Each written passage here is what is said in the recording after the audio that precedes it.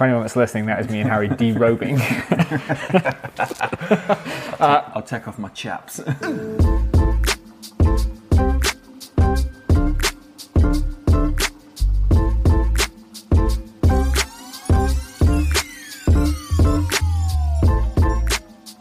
Guys, thanks for tuning in to another episode of the Startup Diary. Now, if you haven't listened to yesterday's show, you need to make sure you go back and listen to it. Context. Get the context of what we're talking about today. Yesterday's show was an audio clip submitted by one of our listeners, Dan, who's in the process of building his own business. So go and listen to that, and it might even help if you're new to the podcast. Go and listen to some previous shows and get an idea for what Dan is building. Today is addressing the first question that Dan submitted in as part of his audio clip with an update for the British Bearded Baby, or should I say the Great British Bearded Baby? No, I shouldn't. We should keep it as the British Bearded Baby because that's a trading name, and it'll all make sense if you listen to yesterday's show. Harry, we're talking about pitch or passion. Now, I've got some notes on this one. Yeah, so this stemmed from his previous... so he sent a previous audio message in, and you're...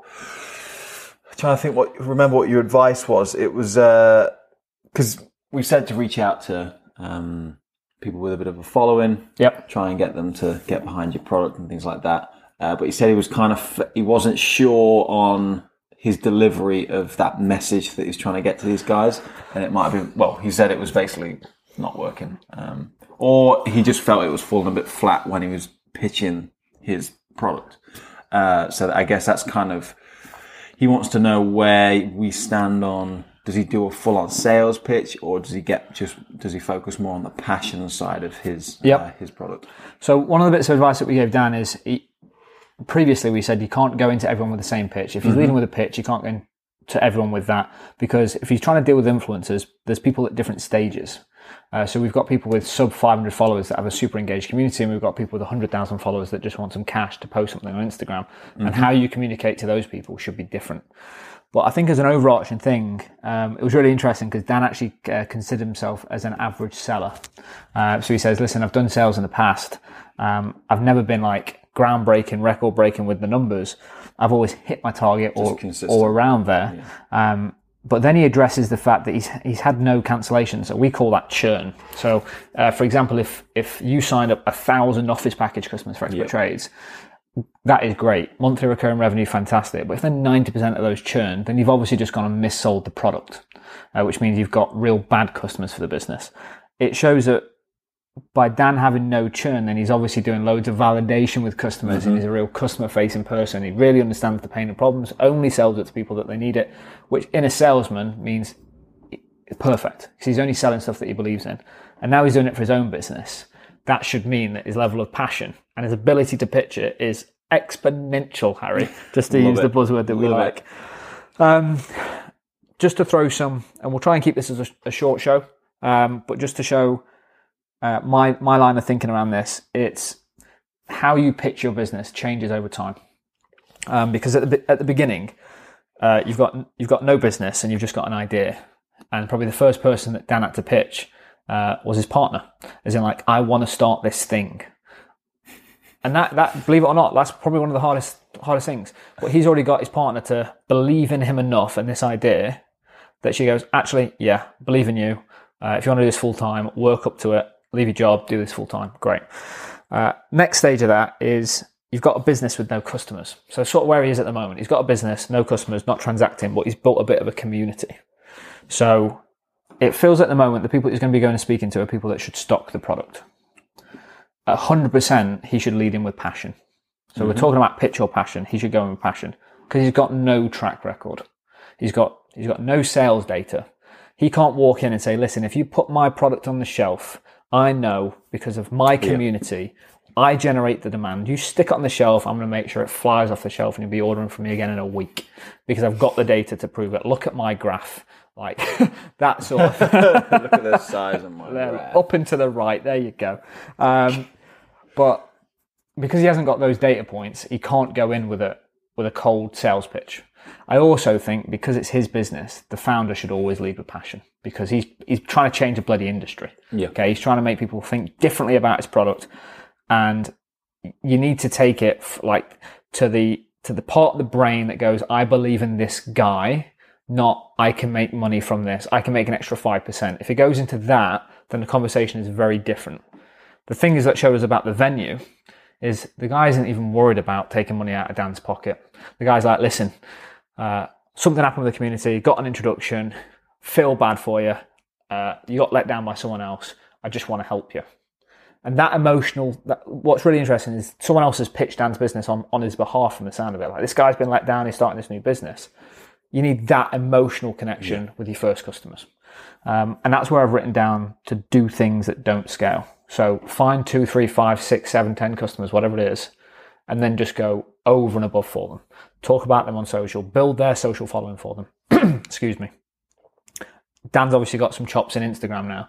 If he's dealing with a barber shop that has no Instagram account, go in and say, listen, I could probably really help get you some Instagram followers because I've got this following. You stopped my product, let me help. Go and sit with the owner for an hour, teach him how to use Instagram. Just do that. Just get those 10 customers on board and then deliver results, as in make sure the product shifts. And there's loads of stories about, I can't remember I think it's called Spanx, which is a female. Have you heard of Spanx? Are they like are they designed to hold everything in? Yeah. It's like You can get male Spanx as well. Oh, can you? Cool. I probably need them. I'm putting on a bit of timber. It's not helpful with all the breakfast that I'm eating. Not pretty after you've derobed as well.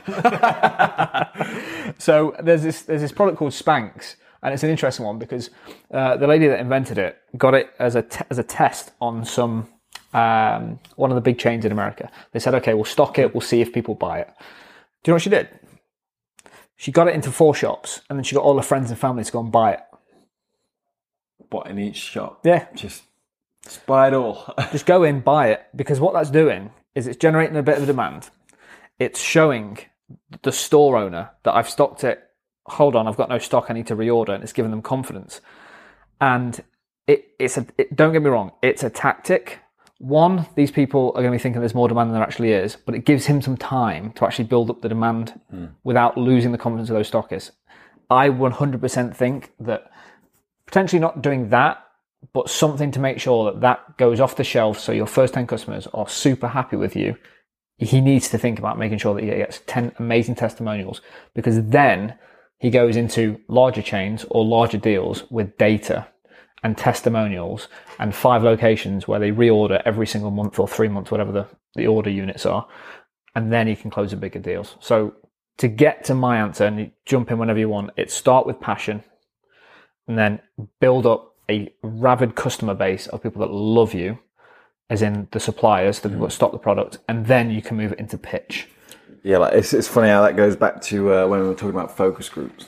It's that the scenario is you want some diehard brand advocates to justify the product on the shelf. Yep, it's key. But you can do that with social media now. The following that you can build up as soon as your product's on the shelf, because I'm pretty sure he even mentioned it before that people are asking, where can I get this stuff? Like the same with the swag as well. Obviously, he's got his beard oils and all that jazz. But if you can also pick up a flat peak as well while you're there, people want garments all the time. I hope that wherever his venue is, that when people rock up, they can buy that swag on the day.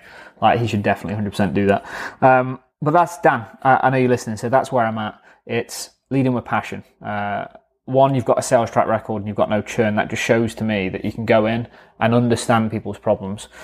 It feels to me, though, that there is a risk that you are too sensitive with the right client compared to just getting a deal done.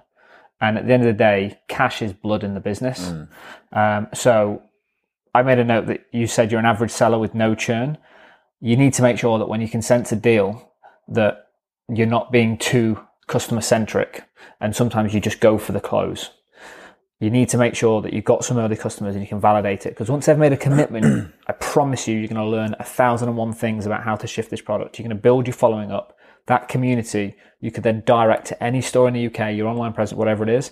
So you need to make sure that you close some deals without worrying too much. Care a lot, but don't lose deals because of it. Is there anywhere that could negatively affect?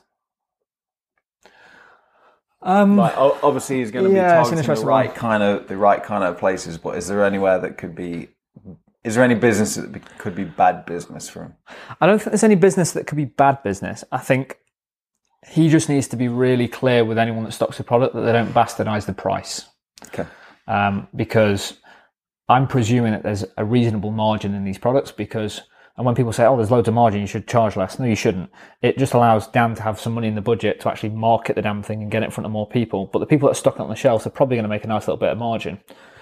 What you need to make sure is they don't run flash sales and discount it and kill the price online, because what you don't want is that product appearing online cheaper than your own website. And it's a problem that we see a lot in our industry. Definitely, yeah. And what I don't want Dan to do is be in a situation where his stockists are actually in control. Like, he needs to be the one in control. He dictates the price. He dictates the recommended selling price. He dictates who stocks it and where they sell. And that's the only point where I'd probably turn down a deal. If they want to basically have free reign on price, use it as a loss leader, all that crap, none of that. It's a premium product. It's made of good stuff. He needs to make sure that it's valuable in the market, perception-wise more than anything. If a Google search takes place and it's a bastardized price, he's going to run into loads of problems down the line. Yeah, everyone shops online as well. So. Exactly. Anything else? No, we've got next episode. Next episode is an interesting one. So for me, going back to Dan's questions, it was pitch your passion and then building an email list. So I just wanted to talk through. It'll be a super short show because more than anything about showing people a case study about how Harry's built an email list. I think it was something like 100,000 emails. It's not me, by the way. It's not you. Yeah, you wouldn't be sat opposite me if you had built a list of 100,000 people in 7 days. I promise you that. It would be you answering tomorrow's question. Just before we go, what's your thoughts on the fact that he had to get trading name, proper company name, and the difference? And yeah, I know we've got a different company name to trading name. Yeah, cool. Yeah, I think it's just a technicality. It won't ever affect his business. I can't believe how close it is to what he wanted. Yeah, that seems absurd to me. Like he said, it's basically the same thing. I think people get hung up a lot on names. For me, I'm just glad that he's found something extremely close. And worst case scenario, if you look at our company name, it's I Need an Expert, because I couldn't afford expert trades back in the day. But where I need SEO though. It was actually really funny because I was in a meeting with getting a mortgage the other day, and he was like, "What's the company name?" And I'd gone through all this stuff regarding the mortgage application and stuff, and he'd obviously understood that I'd just completely ballsed things up in the past. And I went, "I need an expert." He went, "No truer word said," and just carried on. You don't have to find a mortgage advisor with a sense of humour. So Andy Renshaw at Renshaw's giving you a plug for the UK. If you need a mortgage, speak to Andy. He has been a lifesaver. But outside of that, mate, nothing else. So, sorry, I Need an Expert. Our trading name is Expert Trades. Yeah. Because I can now afford it and we bought the domain. Anything else? No, mate. See you in tomorrow's show for all about building an email list. And some more mortgage advice.